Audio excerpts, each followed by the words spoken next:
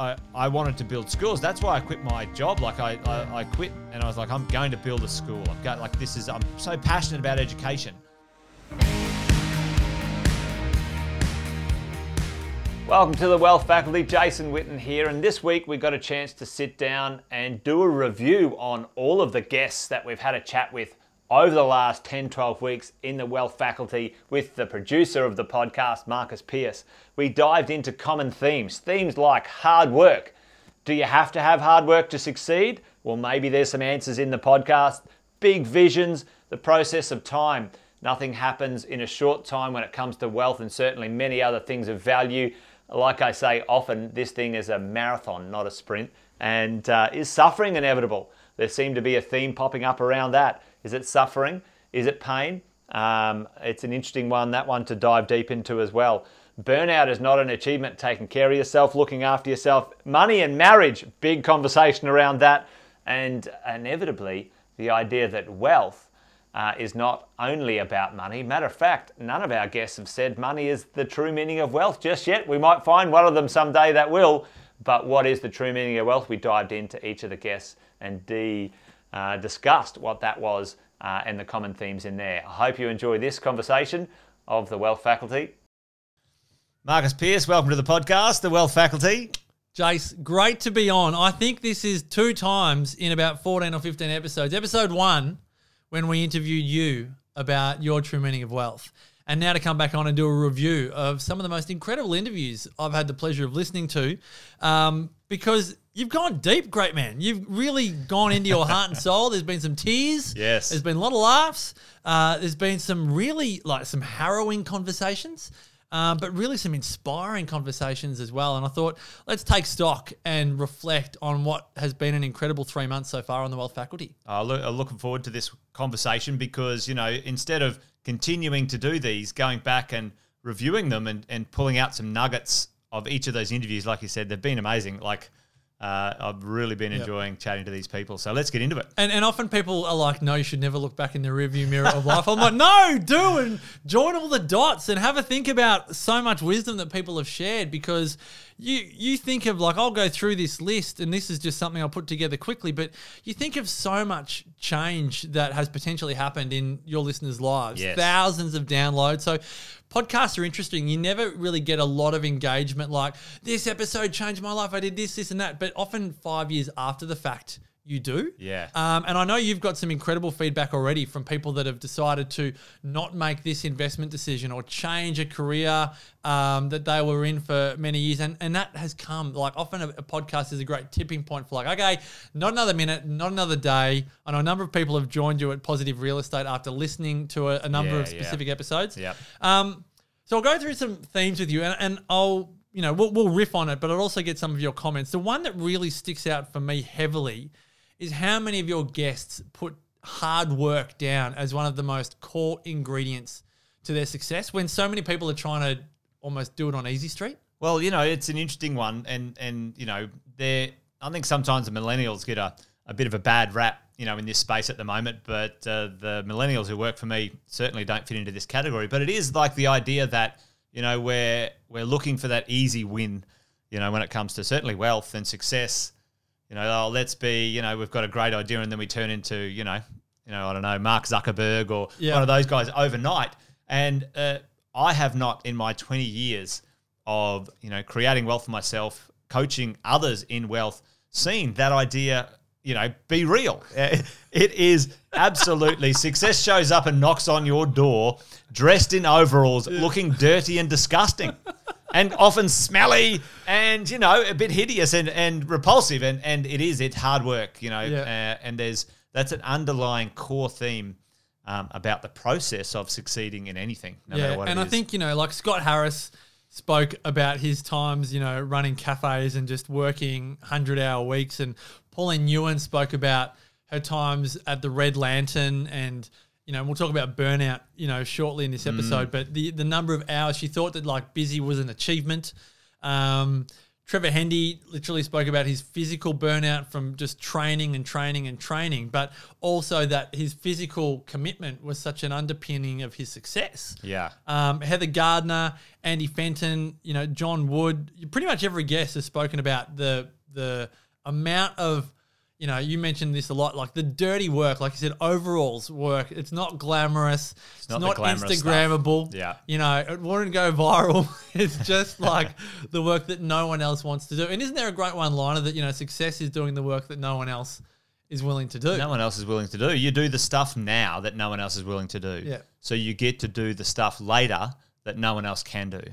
And, it is that, and it's those little bits of work and effort, and ultimately, eventually, depending on what you're up to, you might choose to outsource or employ or resource some of those things that aren't let's say your skill set or your most passion. But you've got to learn the idea of this. It's an overused word at the moment. This grit, this resilience of the journey of success, the journey of anything of value being something that you work at.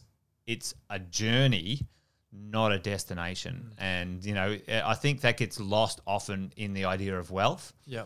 You think, oh, well, we're only doing this for money, and we'll talk about it later. That destination is out there, but the journey is far more valuable. 100%. And I think as you talk about it from a business perspective, I know one of my greatest challenges is always knowing when is the time to delegate that task, which is not my genius or not my zone of excellence. Yeah. And I think that is a lot of your guests have demonstrated, and I encourage, if you haven't listened to Pauline Ewan or Scott Harris or, Trevor Hendy, like they talk about when they recognize that they didn't have to go down that hard slog. Like Trevor Hendy saying, like the Olympic dream, chasing it. He realized that he didn't have to chase it. When Pauline Ewan spoke about that, she didn't have to spend 80, 90 hours a week in a Red Lantern. But at the beginning, and you and I have spoken about this through our friendship over the years, there is a time to work 80, 90-hour weeks. There is a time to be completely out of balance. Yes. As long as it's, for want of a better term,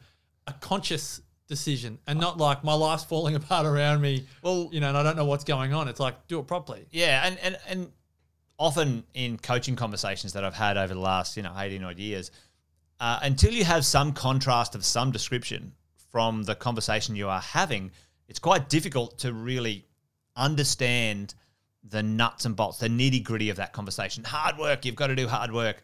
All right, yeah, I get it, but you've never worked a 20-hour day in your life. You've never worked 3 weeks in a row with no break, and and you still have to get up on Monday and show up. Like, until you have some contrast, I think often those conversations are difficult to be excellent and empowering because you don't have those contrasts. So I think on the flip side of that conversation, potentially a dysfunctional conversation of hard work in the beginning for many of us because we don't know how to functionally work hard in a way That's so true. And then it's dysfunctional, and then you realize, well, I want the output, I want the outcome, so I know what that looks like.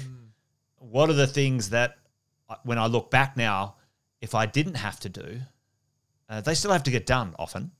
But if I didn't have to do them, can I get someone else to do them? Can I organize them? Can I be a better leader, be a better manager, be a better delegator, still get the outcome, but free up space, time, and energy for myself? That is so good, because one of the next point that I have here is a lot of your guests have had really big visions.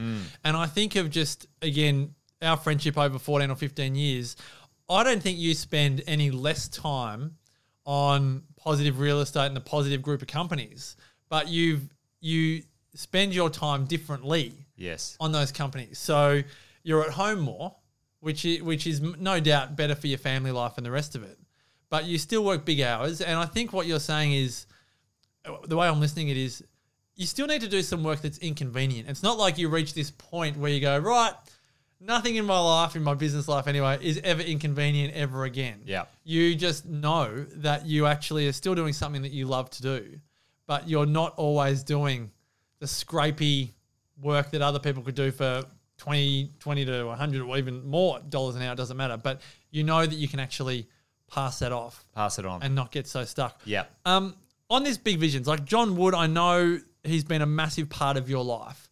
Do you find when you're interviewing guests with these big visions that it stirs something within? It's almost a Dorothy Dixer question, but that it stirs something within you. Like, you know their story. It's like you know what they're going to say, but you can't help but be swept up in someone else's big vision. Absolutely. The energy, the it's contagious that comes out of the people that I've met like that with visions. And it's interesting because I love this question. I've asked it of a few of our guests. Well, why do you continue to work then? I've been asked this before. You've got enough money, Jason, you don't have to work. Technically, I can live a very comfortable lifestyle, not going to work ever again. But for me, I find that idea like abhorrent. It's terror. It's horrifying. What would I do? You don't play golf. So I do like rock climbing. Yeah. I love hanging out with my family, and then I love building schools with room to read. And then I'll say, well, that's what I'm doing already. Yeah. So technically, for me, and the conversation, if you check in with when I asked the guys from ARIA, Tim Forrester, yes, and he's like, well, it's not work. This is my life. This is my passion. I wake up every day, whether it's Sunday or friggin' Thursday. I wake up every day thinking about this stuff, pumped about my life. Yeah. And my life is building buildings. For me, my life is positive real estate, the mentoring clients, the education, empowering people, helping people succeed, building schools that change the world. I wake up every day. There's no Monday to Friday when you're pumped with passion. Yeah. And I love the reminder because sometimes you can get down in the dirt. And I love Gary Vee. Gary Vee's got a good expression. I don't know if it's his or he's got it from somewhere else. A tribute to him anyway. A tribute to Gary, right? It's clouds and dirt, right? So, and sometimes you're in the dirt. Like sometimes you have to be hands dirty, making it happen. And sometimes like being in the dirt all day, every day can kind of, you don't get a chance to put your head up and look around. And he said, sometimes you got to get in the clouds, and be free and floating around and feel the enormity, the wonderful magic of what you're up to. So, I like the idea of I know for me, like every weekend, Saturday morning, 6:00, I wake up very quietly and I leave home and go to a cafe in Brunswick Heads for a couple of hours. And if I bump into people and have chats, that's great. But if I don't, I sit there and I just think in the clouds. And I'll journal and I'll write and I'll read something and I'll type and I'll think and I'll dream and all the stuff that you don't often get to do in the time when you're spending time in the dirt or doing work. And I think that those big visions, these people like Nicole Edwards and wanting to end family and domestic violence, and like you said, Tim Forrester wanting to build buildings that they can be proud of walking past in 20 years' time with their kids, grandkids, and the rest. Like, this isn't stuff that you can necessarily convey and create when you're doing the do, as you say, when you're busy in the dirt. I think it's so important to cultivate time in your week where you can go, that's cloud time. Yep. Because if you don't do it, people are never going to say, go and have some cloud time. You can just think about your life in 10, 15, 20 years' time. It just doesn't come up. I'm sure for you, rock climbing is that time where it just completely clears the dirt. And for me, climbing is the idea of mindfulness. So, climbing, the idea of, until of recent times, meditation become very popular and the in thing and the cool stuff. Well, for me, the idea of mindfulness is emptying your mind of anything else but right where you are now. And climbing's like that. It empties your mind because you're terrified where you're at. There's nothing else you're thinking of. But I love it. And sometimes when I go climbing, it can be days and days of emptying the mind and being as present as possible to what we're up to, which I love. But the idea, that these big visions, need some space and time to percolate. And it doesn't have to be a big vision to change the world. This is the stuff that I say to people. If you can think well and have a big vision for yourself and your family, or impact, at a local level, that's as powerful and as amazing as anything. Absolutely. And so I completely agree with you. Time in your day regularly or your week regularly for that thinking time's very important. It's part of the magic, I think. Let's just skip ahead. I love going off the rundown. I love going just in random directions. Let's just rip up the manuscript for a moment. Let's do it. Let's talk about those habits and rituals. I know that I often see you and your team talking about miracle morning. Yeah. I'm a massive believer in, I'm a selfish first child, Leo, just give me my own time, my own space, and I can solve any problem in the world. Yeah. What are your habits? Because we've spoken to a lot of people on the wealth faculty around their habits. I mean, Pauline Ewan's daily rituals. If you haven't listened to that episode, folks, like go and have a listen. She's up at 4 or 4:30 in the morning. She wouldn't say sleep's overrated. She would say that sleep is a unique thing. You got to own how you like to sleep. But Tune it for your own body. her morning rituals is off the charts, incredible. Talk to me about yours and what have you learned from others during these series of interviews, just about rituals and habits for success. What I've learned is everyone has them, whether they're consciously choosing them or not. And so rituals for success. A lot of people are early risers. Now, I'm not an extremely early riser, but I'm usually out of bed before 6 to 6:30. Yep. You know, so I like to get out of bed. I like coffee. I Yes. like it's my thing. So I like a black coffee in the morning. One of the things that I've been absolutely extremely strict on in the last 2 years is intermittent fasting. I don't eat any food until 1 p.m. and I finish eating at 7 or 8 p.m. that night. So I only eat in a certain time frame. And I find that is one of the, like, if you think about a big rock of a habit to put in. Yes, that's like your big rock. Big rock. Yeah. Anytime that I'm like, oh, you know, I'll have a breakfast on the weekend with everyone because they're having it or something, I do some social, I feel rubbish for days. Really? Yeah. And so it's a massive big rock for me. Energy, just an energy booster. I love Yep. my coffee. Yep. And I've found a supplement system, Yep. like vitamins and minerals and those things that really work for Works for me. you. I actually got myself tested.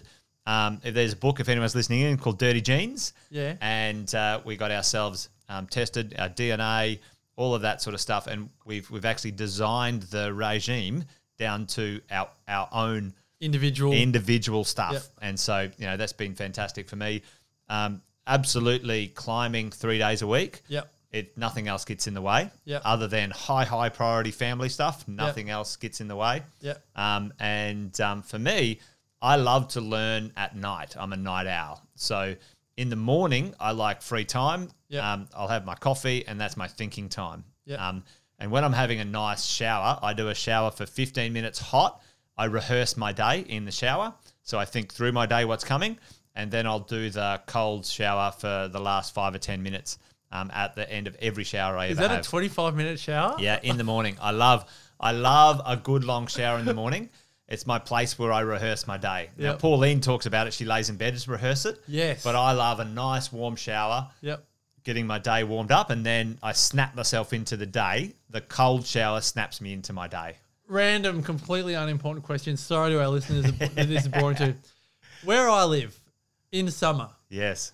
the cold is not that cold in the shower. No. Well. How are you going here? Are you- Well, I actually thought that this morning. I'm like, this is not cold at all. Yeah. Because winter's been great. So I've just ordered an ice bath from Wim Hof, an Iceman bath. You've got one. Yeah, You've got one coming. Yeah, I've got it coming. So, so I'm going to be doing that. So You're going to do an ice bath? Yeah, every morning. Every morning? Every morning. Yep. I ran an event where we did an ice bath with Guy Lawrence, a good friend who is he facilitated it. Everyone was doing the ice bath so easily that I thought this would be fine. Ah. I went in completely complacent and absolutely freaked out. Did it, Yeah. but it's so much harder than I thought. Box breathing, learn to box breathe, Yeah. the ice bath. For the whole of winter, I would get up when the sun came out and I would do some stretching and listening to a podcast. Jim Quick. Yes. He's good. So Quick brain. 10 or 15 minutes in the morning. And then I would do 3 minutes in my pool in the middle of winter do my box breathing. So good. Yeah. So like living in this hot climate, as summer comes, it kind of loses its effectiveness. So I'm Yes. buying the ice bath now. That's good. Yeah. That's good. We love Wim. All right. The process of time. I think we've mentioned this briefly, but I think it's so important that we talk about this. There still seems to be no quick fix to creating wealth of your dreams.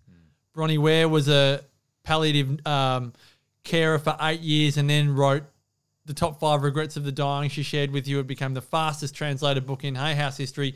Overnight success. Yeah. 8 years in the making. Tim Forrester, son of a great developer, but has created a business on his own with his colleagues to be the premier developer in Brisbane with a massive long-term vision.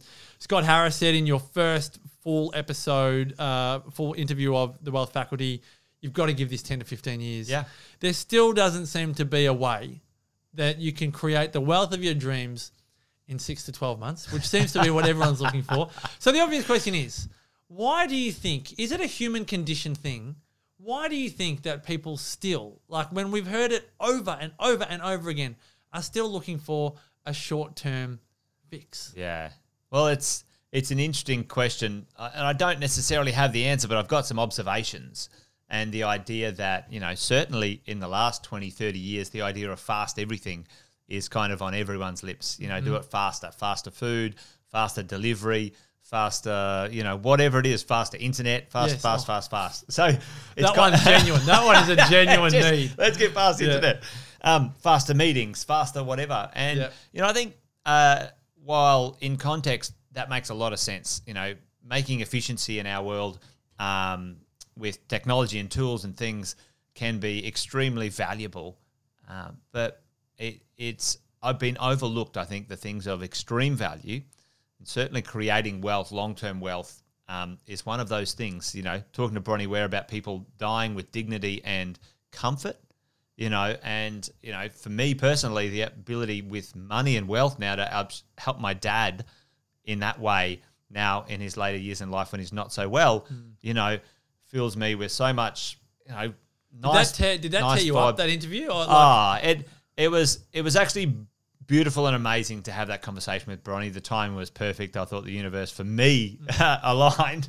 It just reminded me not to get, a bit angry about what was going on, because sometimes we do. And even though out of the dirt and into the clouds of the 100%. And, I was cranky at him because he didn't look after himself and it was coming through, but he's nearly 80. He's had an amazing life. He's set us up amazingly as children, especially from where he came from, was literally a street kid. He was abandoned as a child. Really? Yeah.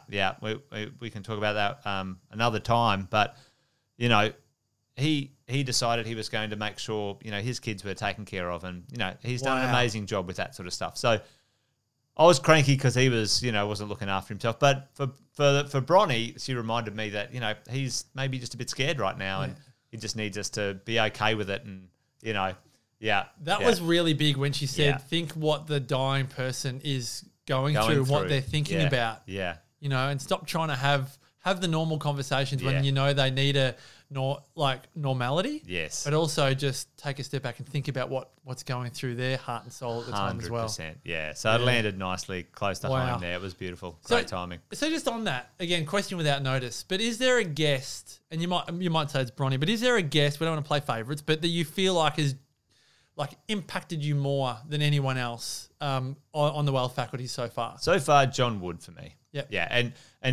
he's kind of one of my all-time faves anyway. But to really connect with John again now, and the timing's kind of almost perfect again for me because I said, in the podcast, and I've said this before, I read John's first book, and it literally changed the trajectory of my life and my business and those sorts of things. Leaving Microsoft to change the world. If you haven't read it, you got to get it. Here. Grab the book. And then. Oh, there he is, yeah. And so, this was the first one, camera one. For those who are listening on the podcast. Changed my life. Yeah. Absolutely changed my life. Literally read the book, started crying on the airplane, locked myself in a room and rewrote the next 10 years of my life. Because I never understood that. I said to you, so John Wood changed your brought out the humanitarian in you, and you said no. He changed my whole business life. The whole thing. Not just build schools. Well, can you explain that? Because we didn't get to that in the interview. Well, I think now what is now John is directly communicating, which is again why is one of my favorite interviews so far, and they've been all amazing for all their different reasons. But again, he's talking about the incorporating your purpose into your profit and your passion. He called it powered by purpose. Powered by purpose, and it's fantastic because for me in business, not speaking for anyone else, but for me, once we got all the widgets going and the levers and the bolts and the nuts and bolts, the tactics, Yep. and it made money and there was money in the bank and I had money and everyone had money. It's like, well, it felt a little bit empty, you know? And so for me, mastering those things were great. And now what next? It's like, why did we do that again? Yeah, Like, yeah. What's it all for? Because I think I was telling you that I wanted to build schools. That's why I quit my job. Like I quit and I was like, I'm going to build a school. I'm so passionate about education. And then so, well, shit, I need some money. So and I'd read this book, Rich Dad Poor Dad, and I was excited about the idea of making money. And so I kind of went on a tangent. Went on the side road, not the freeway but we all go on the freaking side roads, you know. It was the scenic route, and it was beautiful and amazing. But at that point, I'd felt I'd been financially successful, but it felt a bit empty. Yep. And hadn't filled the spiritual bucket. Well, I hadn't built my schools. I was so far away from building schools and having that educational impact. But again, it was maybe, you know, just in life as you do, sometimes the shine comes off it. Sometimes when you look at it, you know, success is still dressed in those overalls. And now there's rips in those overalls, and it looks grotty and dirty. Well, you still do a lot of coaching calls with clients, and I always find that amazing. It's like I'm trying to book in some time with you, and he's like, he's got a coaching call. I'm like, I still do 10 coaching calls a week. Wow, I love to stay connected. Is it just keeping your toe in the water? Is it 100%? Yeah. And I do love that. And soon enough, in the next 2 to 5 years, I believe I'll be doing coaching with my teams, and then the coaching with the clients will be, you know, handed on to all of my coaches because they're amazing, led by Tabitha and the team and stuff like that. But like now, I'm getting enough people in my leadership teams and my business partners that, you know, now is then I'm going to still continue to coach because I think it's part of who I am, teach and coach. Yeah. Continue to do that with those guys and girls as well. So it's pretty amazing. That's it. But Johnny, and this Johnny is what Wood, got you. This is what got you. Purpose Incorporated. That is because you and I have had chats about putting purpose into profits and everything. When he mentioned that, I just saw your whole face light up, and that was like totally that really got you, didn't it? You know, so you know, like 6,000 kids now go to school every day because of the schools that we've built over the years, and that's, you know, imagine the knock-on effect of that. So now, in my head, I don't want it to be 6,000. I want it to be 60,000 kids.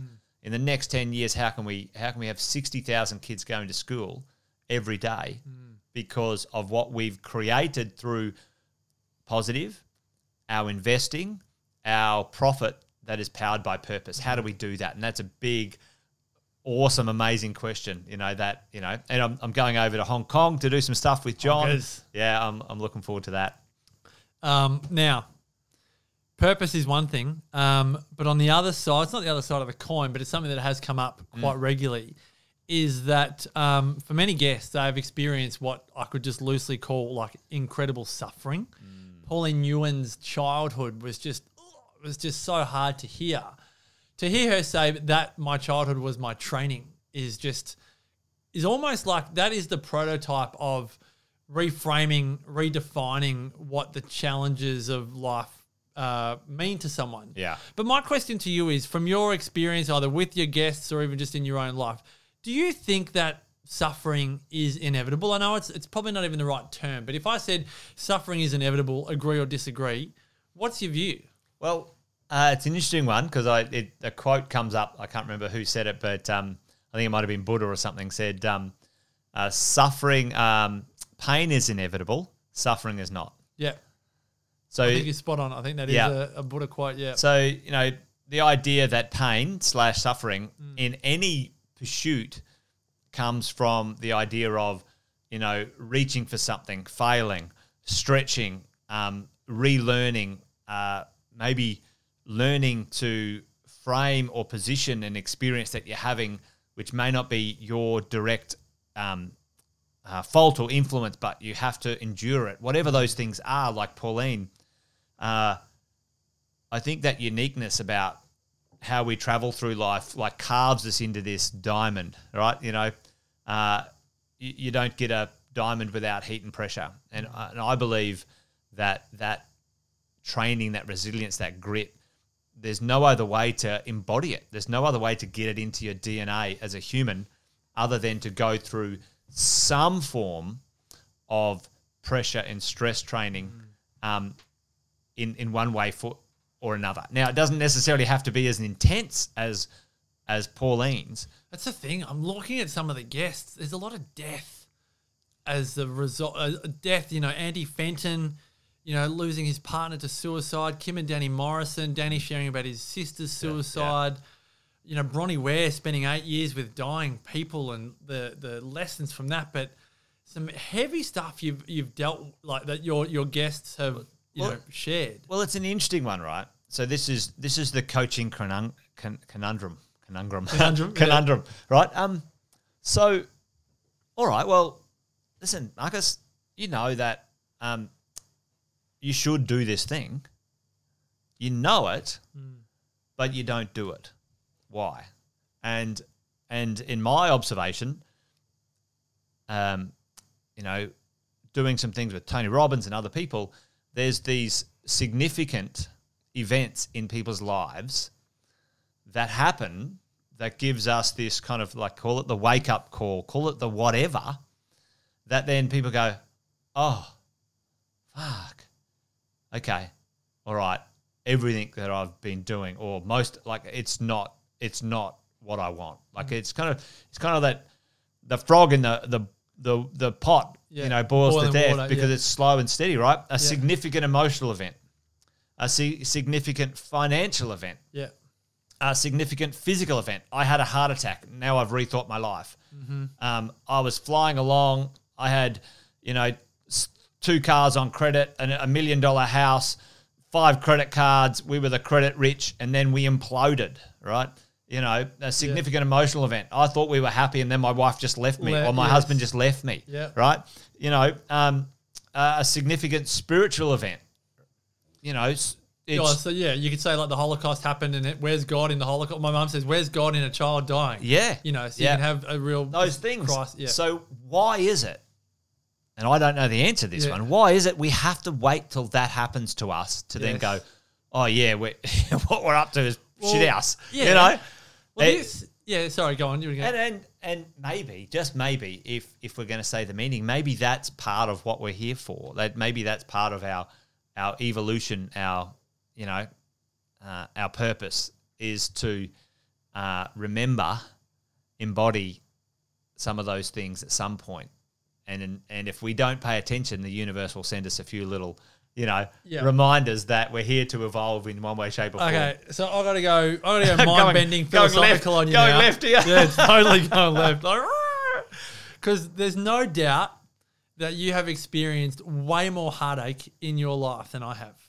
So as someone who has experienced, I would almost say, more than their fair share of emotional heartache, do you walk around on tenterhooks worried that something's around the corner, or are you more aggressively living your best life knowing that you can handle whatever's going to come your way? Like, how do you how do you now navigate through? Because if we know that stuff's going to happen anyway. It's going to happen anyway. Some people are living kind of looking over their shoulder, like waiting for the car accident to happen.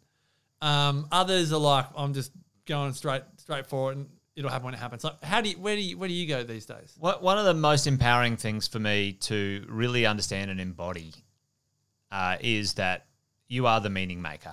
There's only one thing you get to choose in life, and that's how you react to the events that occur in your life. That's the only true personal choice that you have that can't be influenced by anyone else. You choose. And this is I read a book, The Man's Search for Meaning, Viktor Frankl. Yes. Right? Love it. I love it. Listen, it's a hard book to consume. And, I challenge everyone listening today to go read that book. And he said, that's the only thing that they can't take from me. I can choose how I respond to what's going on.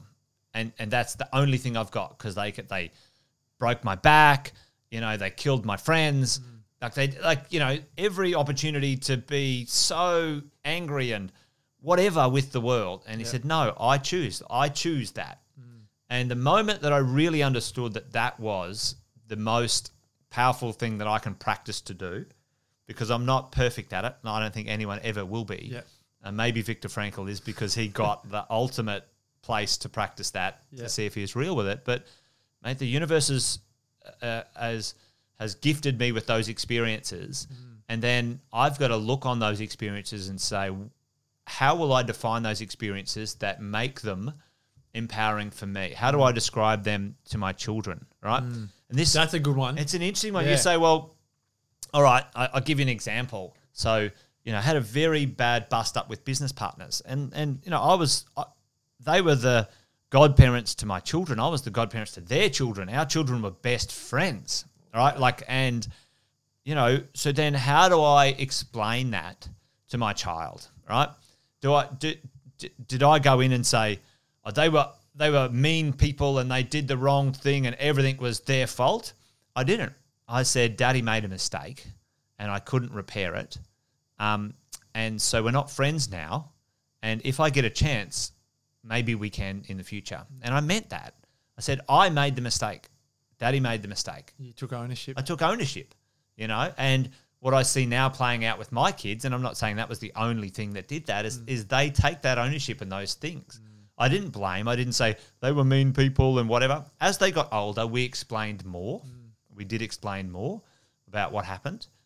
But for me, I get to make the meaning. I say right now, that was the best thing that ever happened to me, because we would not be where we are today if that experience didn't occur. And I truly believe those things, we get to co-create the future because of how we make things mean.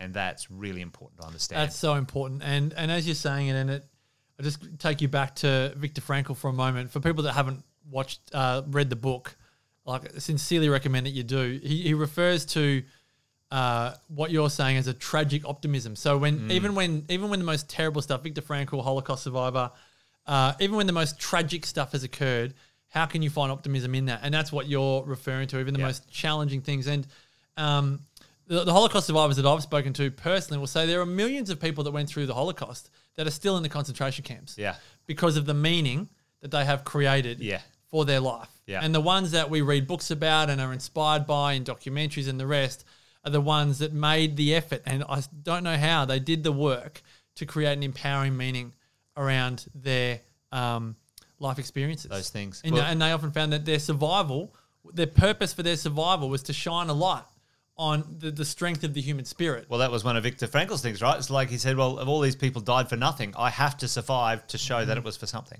right? And, and that's,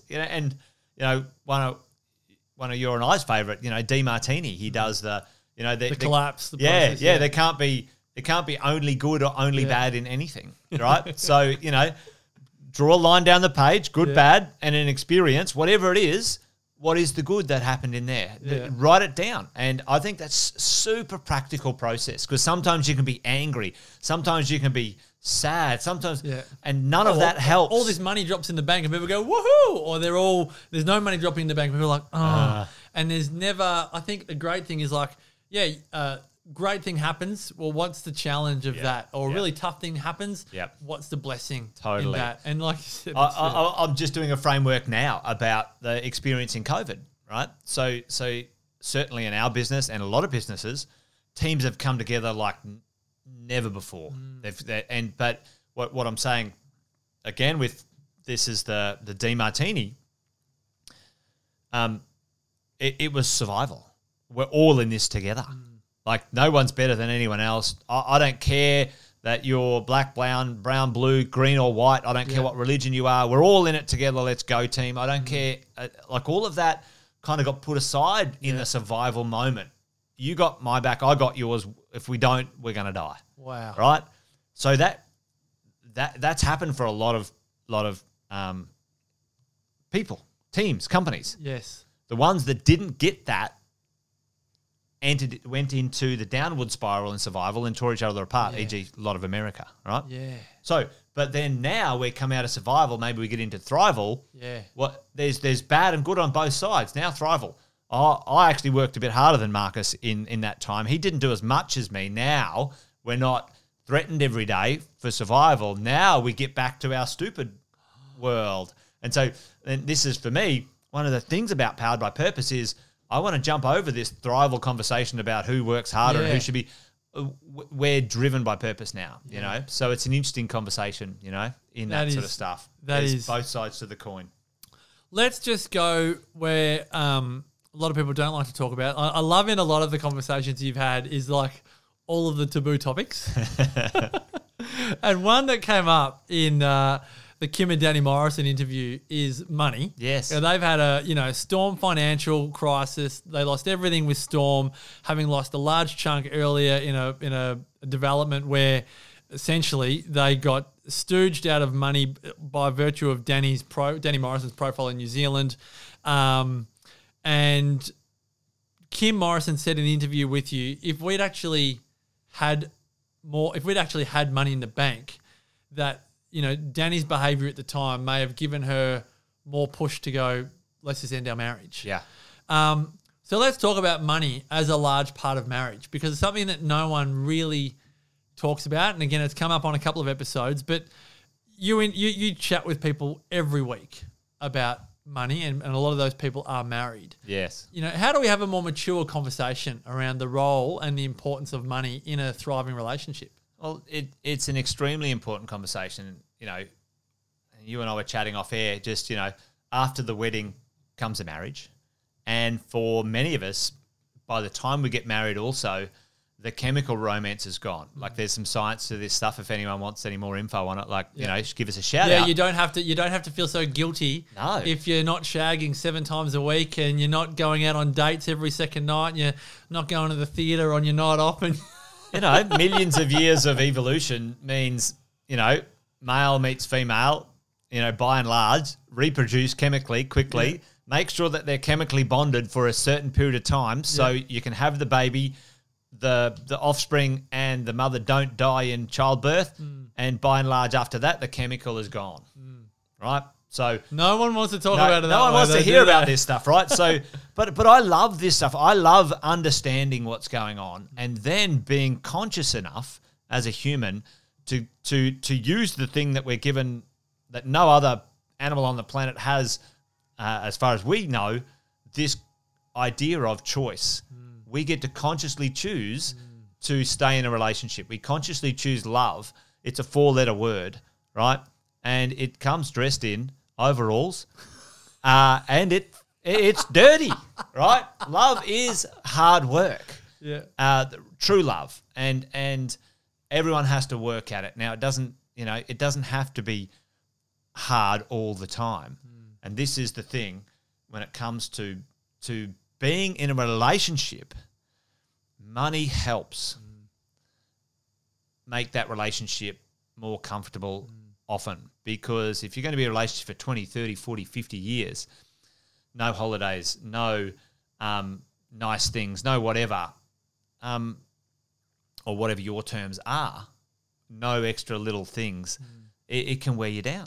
And that's where I think money is an integral part of long-term relationships. I think money is an integral part, or not necessarily money, but the use of your resources is something that's important to discuss. And how it's used. Like you said, the use of it, is it conducive with the relationship that you're in, because there's a lot of people that have money and someone's gambling all of that money, or someone's wasting that money in some way. It was an interesting one, like John Wood said it. I think it was like 93% of every dollar earned by a mother in a third world country goes towards supporting the family.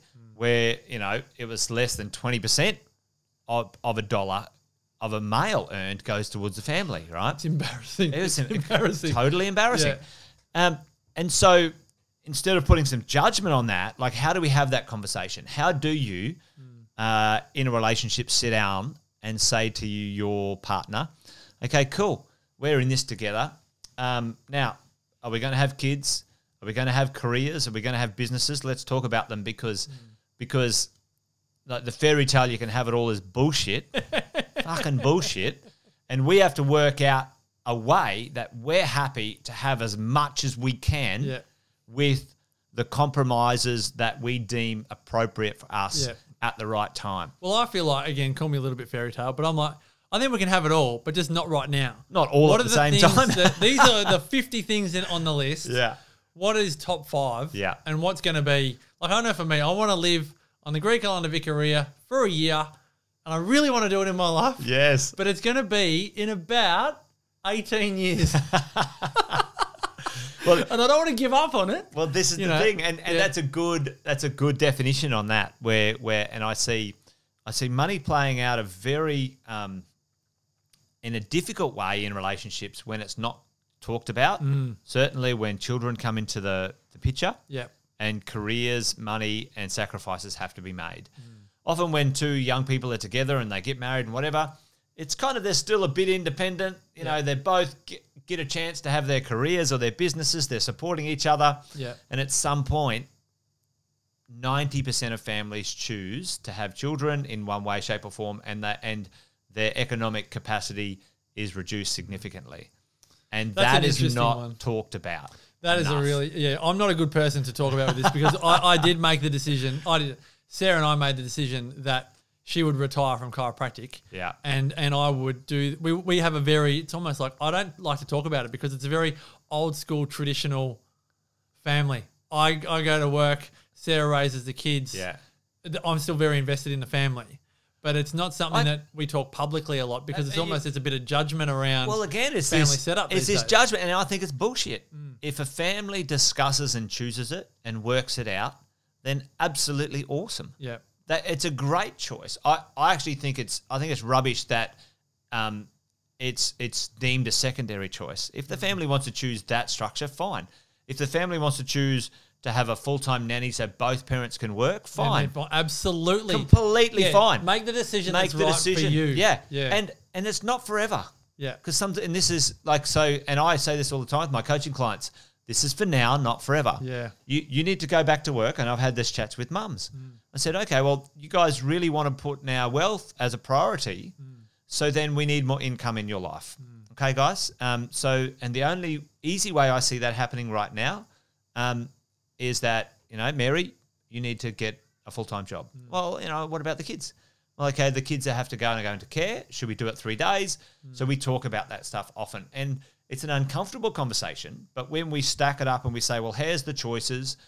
The choices are you now get investing 8 years earlier than you otherwise were planning. The sacrifice is for 2 years, Mary, not for 8 years. So we need you working for 2 years to get this done because those properties are going to pay for themselves.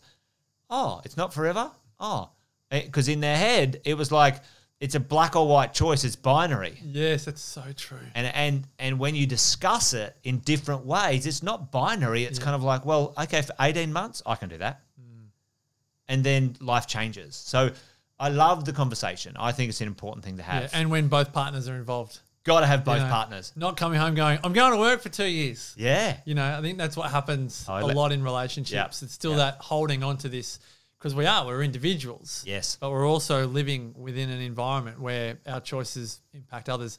One that I've never asked you about, and I'm hearing it, and it still rubs me up the wrong way, is, sorry, kids, we can't afford that. I hate, I hate the A word. I never think of the world in affordability. I feel like there's times I often feel like it's values or we need to just pop it to one side and we're going to save for it or whatever it is. But 100%. for me, affordability is like it can't be done. Well, it's a negative approach to a conversation. So for the people listening, and again, no judgment, for people listening to go, I actually do say to my kids, we can't afford that right now. Yeah. How do you feel, what's your suggestion to reframe, relanguage, repurpose those conversations? So one of the thing is like, one of the most important things that I love is like, remember who's watching. Yes. Right? And it's your kids. Right? And do you want your kids to grow up thinking that you can't afford anything, that it's always a world of lack? And the answer is no. Now, and it's not the idea that you can afford anything, but the idea that is that what you want to afford? Okay, is that in our budget? We say it to our kids. So true. Is that what you want to afford? Yeah, That's a great reframe. So for right now, the challenge for us is going to be, is that in the family budget? Yeah. Because we talk about budget all the time. We've told our kids all year that we're buying a spa for the family for Christmas. Wow. That's what we're budgeting, right? Now, I could buy a lot more, but we say to our kids, that's what we're doing. This year we're not buying ludicrous presents for everyone individually. We're pooling together. Holidays. We do one family holiday. That's in our budget. That's what we save for, and we tell our kids, right? So could we do more? We could, but I don't want to do that for me. Now, on the flip side, if someone is saying, okay, we can't afford that, well, on the flip side, this is how we could afford it, kids. Here's the resources that we have as a family. And I encourage everyone to start talking to their children as early as possible about the resources that we have as a family and how we choose to use them, because you will be amazed what your kids come up with. I've said that to my kids. My 17-year-old, very, very, family-orientated boy says, all right, well, Dad, I'm happy to chip in for the holiday. I'll put some of my pocket money in. It's so good, right? Teach your kids, if we want this, that we have to plan it and go after it together as a family, right? If we want that holiday, what is it? It's $5,000 for the holiday. All right, kids, well, we might have to tighten the belt on going out 3 nights a week. We only do 1 night a week and we do this and that. And they will love it. They will love it. They will love it. Oh, that's good. You got me thinking. You got me buzzing. Wealth comes up on the last question of every episode. Yes. You say to everyone, Jason Witten, what is the true meaning of wealth to you? And I haven't told you this. I sometimes get calls from the guests going, I was put on the spot and I wasn't really happy with my answer.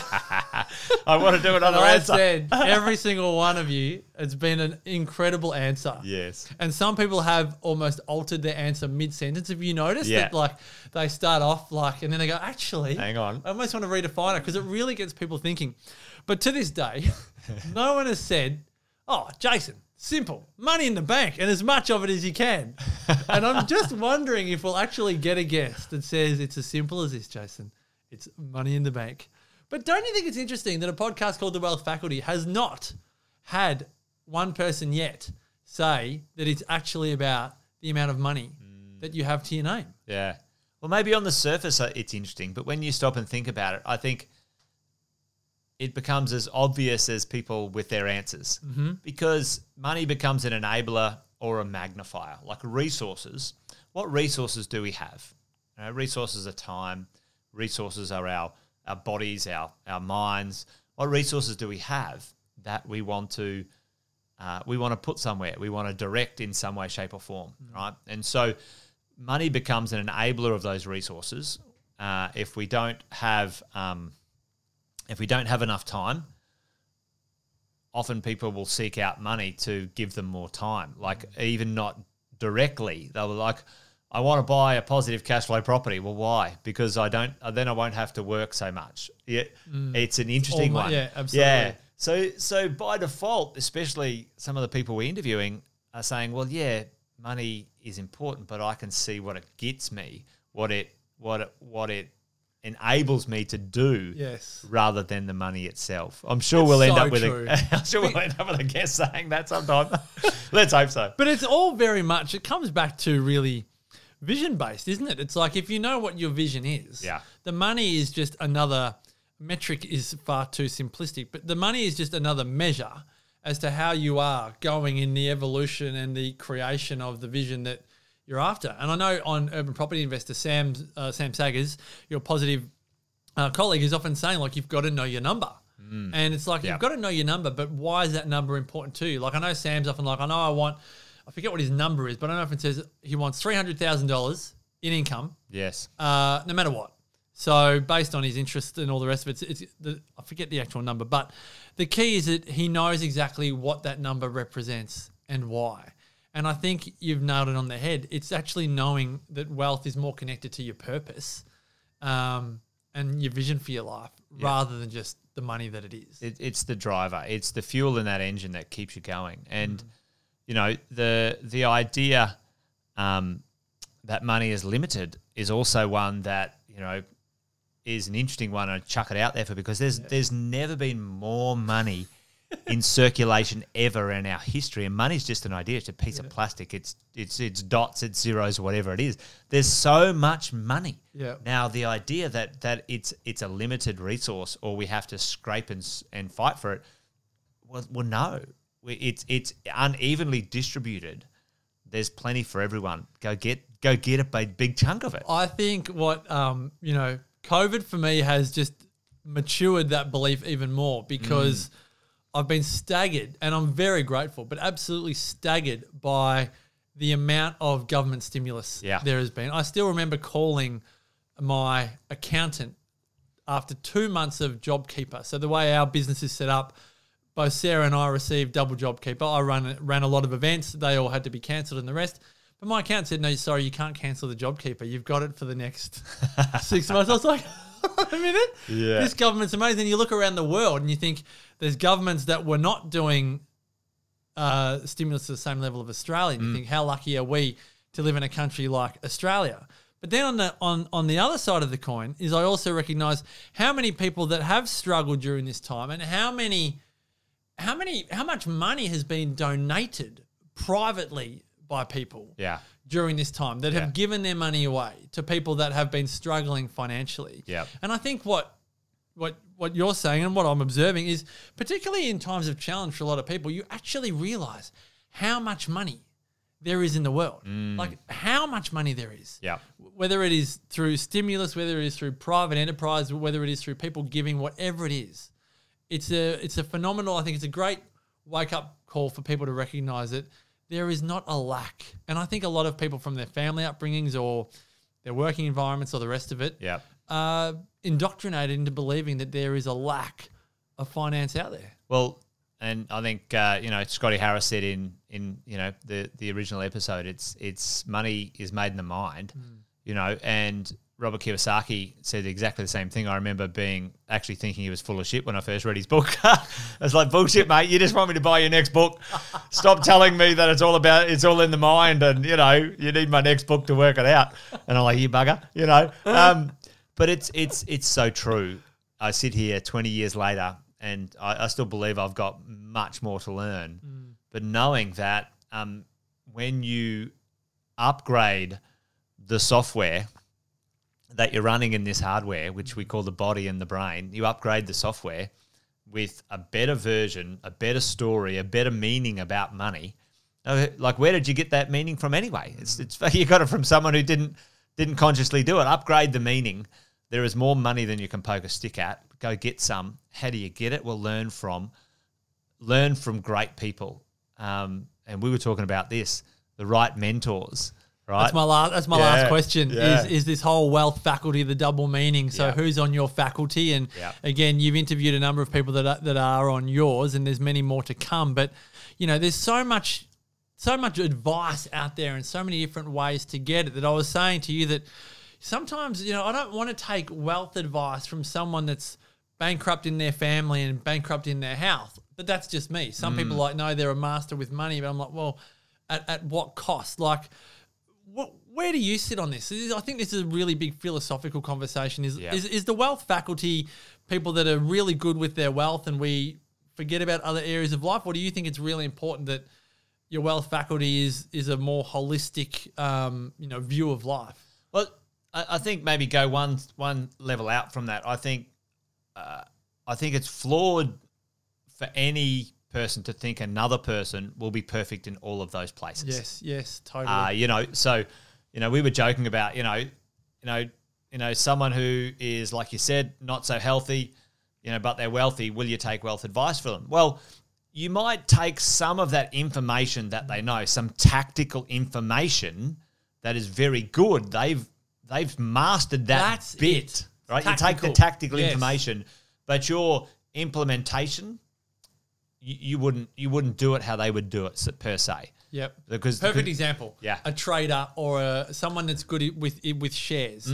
They might sit in front of their computer for 2 or 3 hours, probably even longer, but they might not eat or they might eat terrible food. Or they might be on the Yeah, white gear or something or whatever. Yeah, exactly. That's not the depending on the lifestyle time of you're day. going to live. Yes, right? Yeah. but you're going to say, well, tactically, they've got all the smarts. Mm. I'm gonna take that part of it, but I'm gonna have my chicken salad and my ginger tea. Yes. Yes. Or my black coffee and fast, whilst I'm applying that. That's a Apply big some learning for information. me, just Yeah. even as you say that. Yeah, yeah. Because it's not going to come in one package. And I see this often when people experience maybe this idea of a guru. You know, I certainly, my first seminar experience was with Bob Proctor. Yes. You know, and You saw Bob Proctor live? No, I didn't. It was on tapes. Oh, gotcha. Yeah. I bought the program Born Rich, and I listened. It was so good. I was love like, that. I love You Were Born Rich. Yeah, it was totally. so good. Yeah. And so I just love Bob in everything. And so you kind of have a soft spot for your first experience, your first guru, your Yes. first Your whatever. infatuation. You're in love. Yeah, You're you in do. love.